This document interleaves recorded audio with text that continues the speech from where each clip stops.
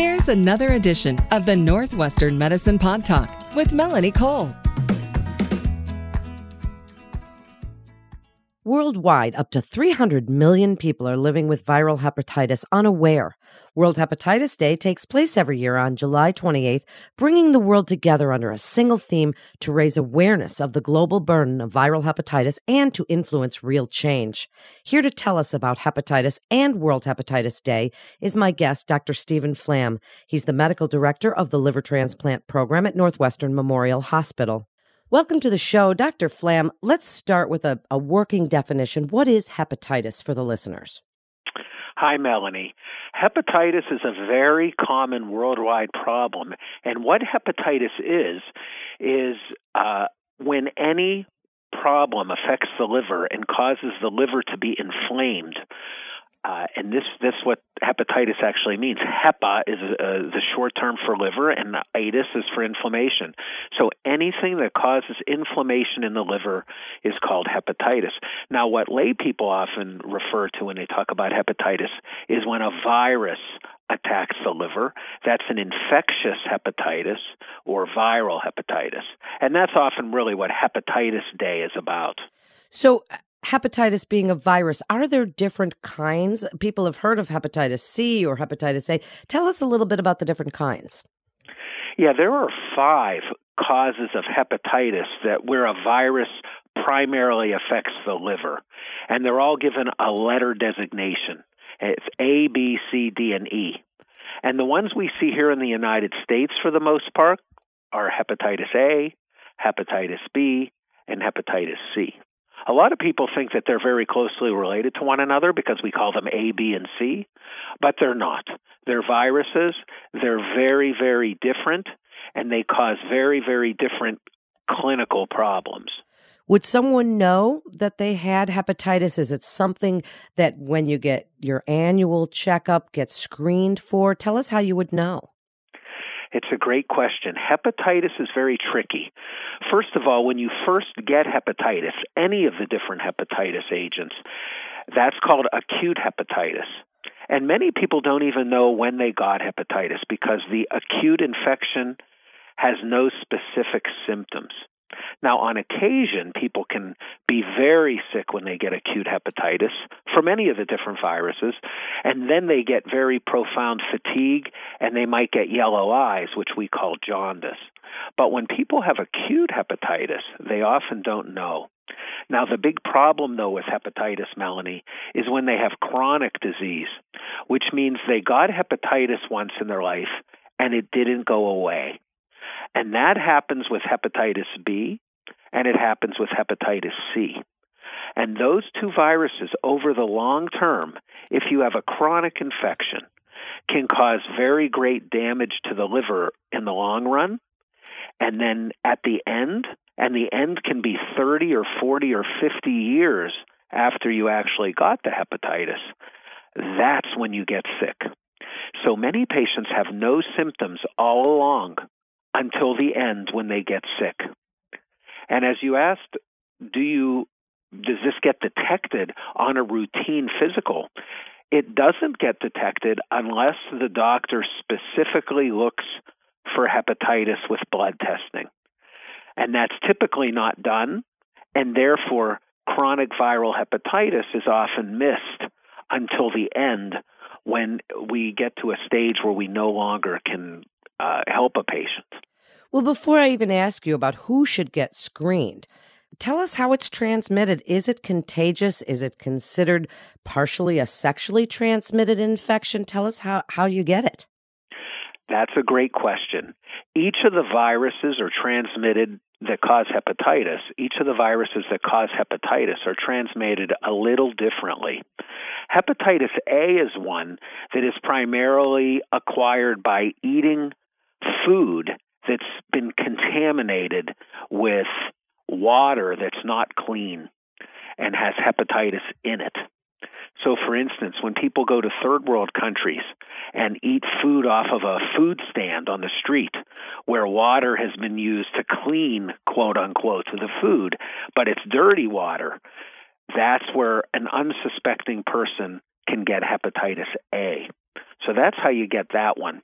In the United States, it's mainly transmitted, again, by food that's not cleaned well, or it's brought in from another country, and it's not cleaned well. Every once in a while, you'll hear about an outbreak from strawberries that came from South America, or something like that, or a lettuce that wasn't, that came from some other country. So we don't see a lot of outbreaks of hepatitis A here in the United States. Now, hepatitis B is primarily transmitted by sex, so it is transmissible. It is infectious. They're all infectious. They're all transmissible. Hepatitis B can also be transmitted by blood, where somebody's blood is transmitted from one person to the next. And that can happen, for instance, with people who share needles when they use drugs. And hepatitis B also is transmitted elsewhere in the world from mother to baby when a mother who has hepatitis B has a baby. So people from other parts of the world where hepatitis B is common can get hepatitis B transmitted that way, and then those people come here and we diagnose them. So that's how you get hepatitis B. Now, hepatitis C, which we hear a lot about in the lay press and in the media and television with ads and things like that, hepatitis C is primarily transmitted by contaminated blood. So any patient that has a history of intravenous drug use, even 30 or 40 years ago, or patients that received contaminated blood products before 1990 are at increased risk to have hepatitis C. Only rarely is hepatitis C sexually transmitted. When it is, it's primarily transmitted by anal receptive intercourse. So, for instance, men who have sex with men, they're at increased risk to have hepatitis C. So the three viruses we see here are all transmitted a little bit differently. Then who should get screened? I mean, should people ask their doctor? We heard for a little while that baby boomers should get tested for hepatitis C to find out. Should we be asking our doctors, should we get screened? That's a great question, and the answer is yes, certain people need to be screened, and it's a little bit different. So for hepatitis A, first of all, that disease is never chronic. You can get acute hepatitis, again, if you eat contaminated food outside of the country, but you never have chronic disease, and therefore you never get chronic damage. So people aren't screened for that one. Hepatitis B, if you know patients have a risk factor for hepatitis B, then you should be screened for that. For instance, anybody that was born in a country that hepatitis B is very common, they should be screened for hepatitis B. Anybody whose parents have chronic hepatitis B, they should be screened for hepatitis B. Anybody that has a risk factor that I just mentioned for transmission, they used intravenous drugs in the past, or they've had anal receptive intercourse, those are patients that should be screened for hepatitis B. So those are the recommendations for B. For hepatitis C, several years ago, the Centers for Disease Control made new screening recommendations for that. And the main screening recommendation is that anybody born between years 1945 and 1965, the so-called baby boomers, should have a one-time screening test for hepatitis C. It turns out that the vast majority of people in this country today, in the United States, that have hepatitis C were born between 1945 and 1965.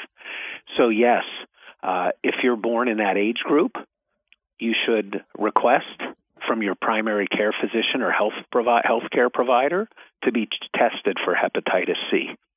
A lot of doctors are not yet adhering to that recommendation because they're either unaware of it or they're forgetting, I guess.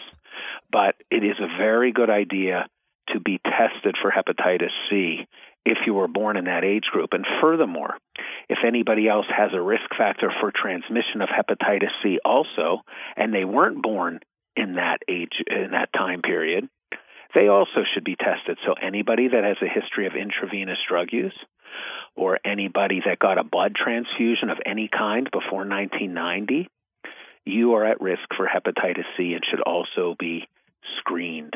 So what about vaccinations and or prevention? Do you have some advice on that? Are we vaccinating our babies against these forms at any point in the vaccination schedule? That's also a great question, Melanie. Vaccinations. There are vaccinations available for hepatitis A and hepatitis B. And in fact, such vaccinations are routinely given here in the United States, and they have been for probably around 25 years. So it's very rare nowadays to see any hepatitis A or B in anybody under the age of 25 in the United States. Furthermore, hepatitis B is also checked routinely in all pregnant women in the United States. Because I mentioned to you earlier, one of the risk factors for transmission of hepatitis B is from mother to baby when the baby is born, if the mother has hepatitis B. And one of the ways to prevent that is to identify hepatitis B in the mother and vaccinate the baby if the mother has hepatitis B right at the time of childbirth, and also give babies a product called hepatitis B immune globulin. And if you do that for a baby who is born to a mother from a mother with hepatitis B, the baby almost never will get hepatitis B. So we have good strategies with vaccination for prevention of hepatitis A and B now. As far as hepatitis C goes, there are no vaccinations for hepatitis C. The only way to prevent hepatitis C is to prevent the risk factors for transmission. For instance, if people are using intravenous drugs, only to get the needles from needle exchange programs, not to use a needle that was ever used by somebody else. For instance, if you're having sex, to have protected sexual intercourse. Those are ways to protect from getting hepatitis C. There are no vaccinations for that one.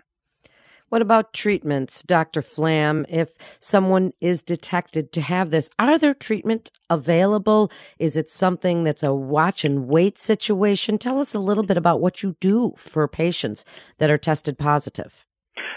That also is a great question, Melanie. There are treatments for hepatitis B and hepatitis C. Again, hepatitis A, when you get it, is an acute infection, and it always goes away. So we don't have to treat hepatitis A. Hepatitis B, when it's chronic, we do have very, very excellent medications.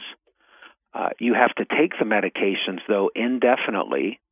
Hepatitis B is one of those viruses, when you have it over the long term, that you can suppress with medications beautifully.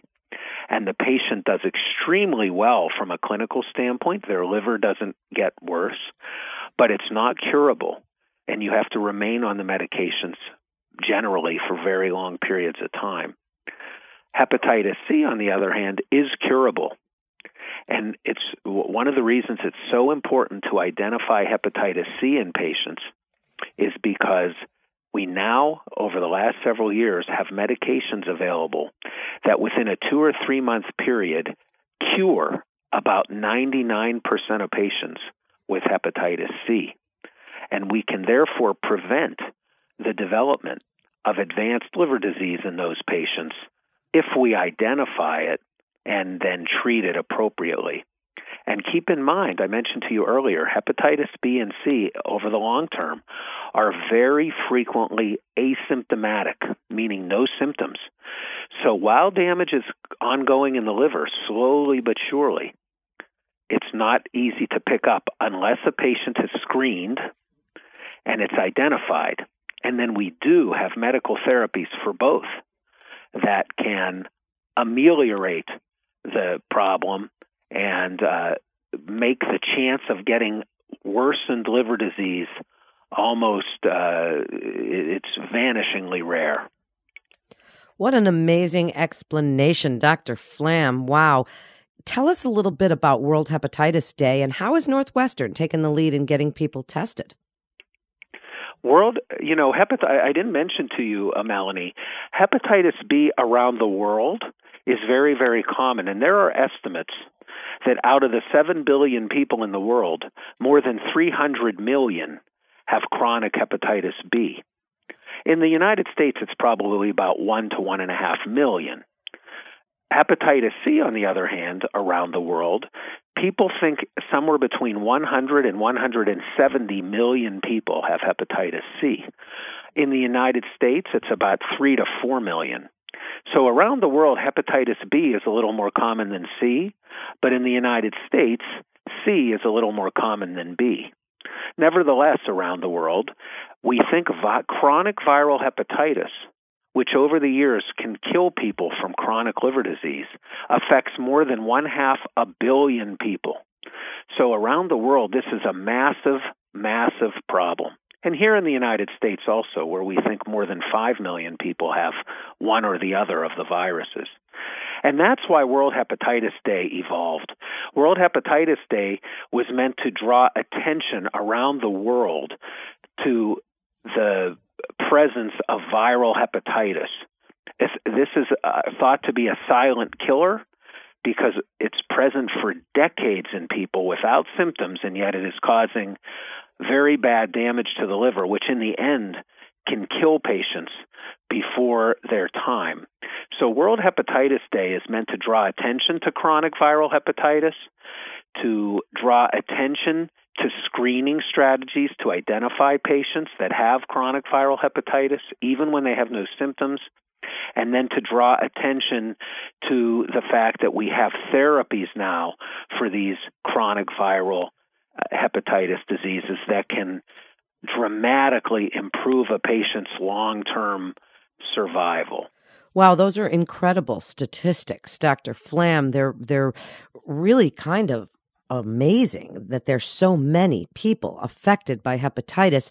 So just wrap it up for us. What would you like the listeners to know about hepatitis and about how Northwestern Medicine has really taken the lead and is leading the charge for advancements in testing and treatment?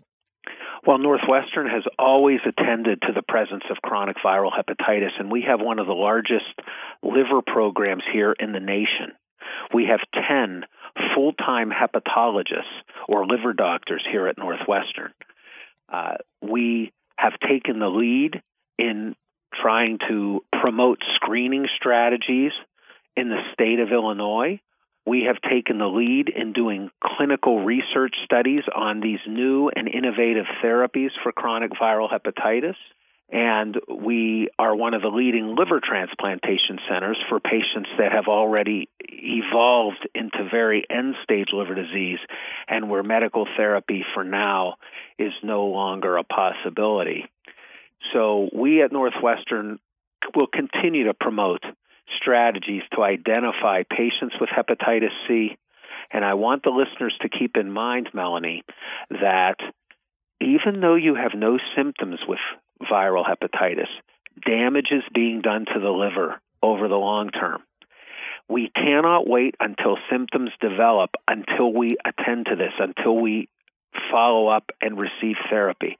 You have to receive therapy for this before symptoms develop, which is when you can intercede and improve the long-term outcomes. What an amazing segment, Dr. Flam. Thank you so much for sharing your expertise on this topic and clearing it up for us on the impact and effects of hepatitis and really who should be discussing with their doctor about getting screened. It's just amazing and wonderful information. Thank you so much. You're listening to Northwestern Medicine Pod Talk. For more information on the latest advances in medicine, please visit nm.org. That's nm.org. This is Melanie Cole. Thanks so much for listening.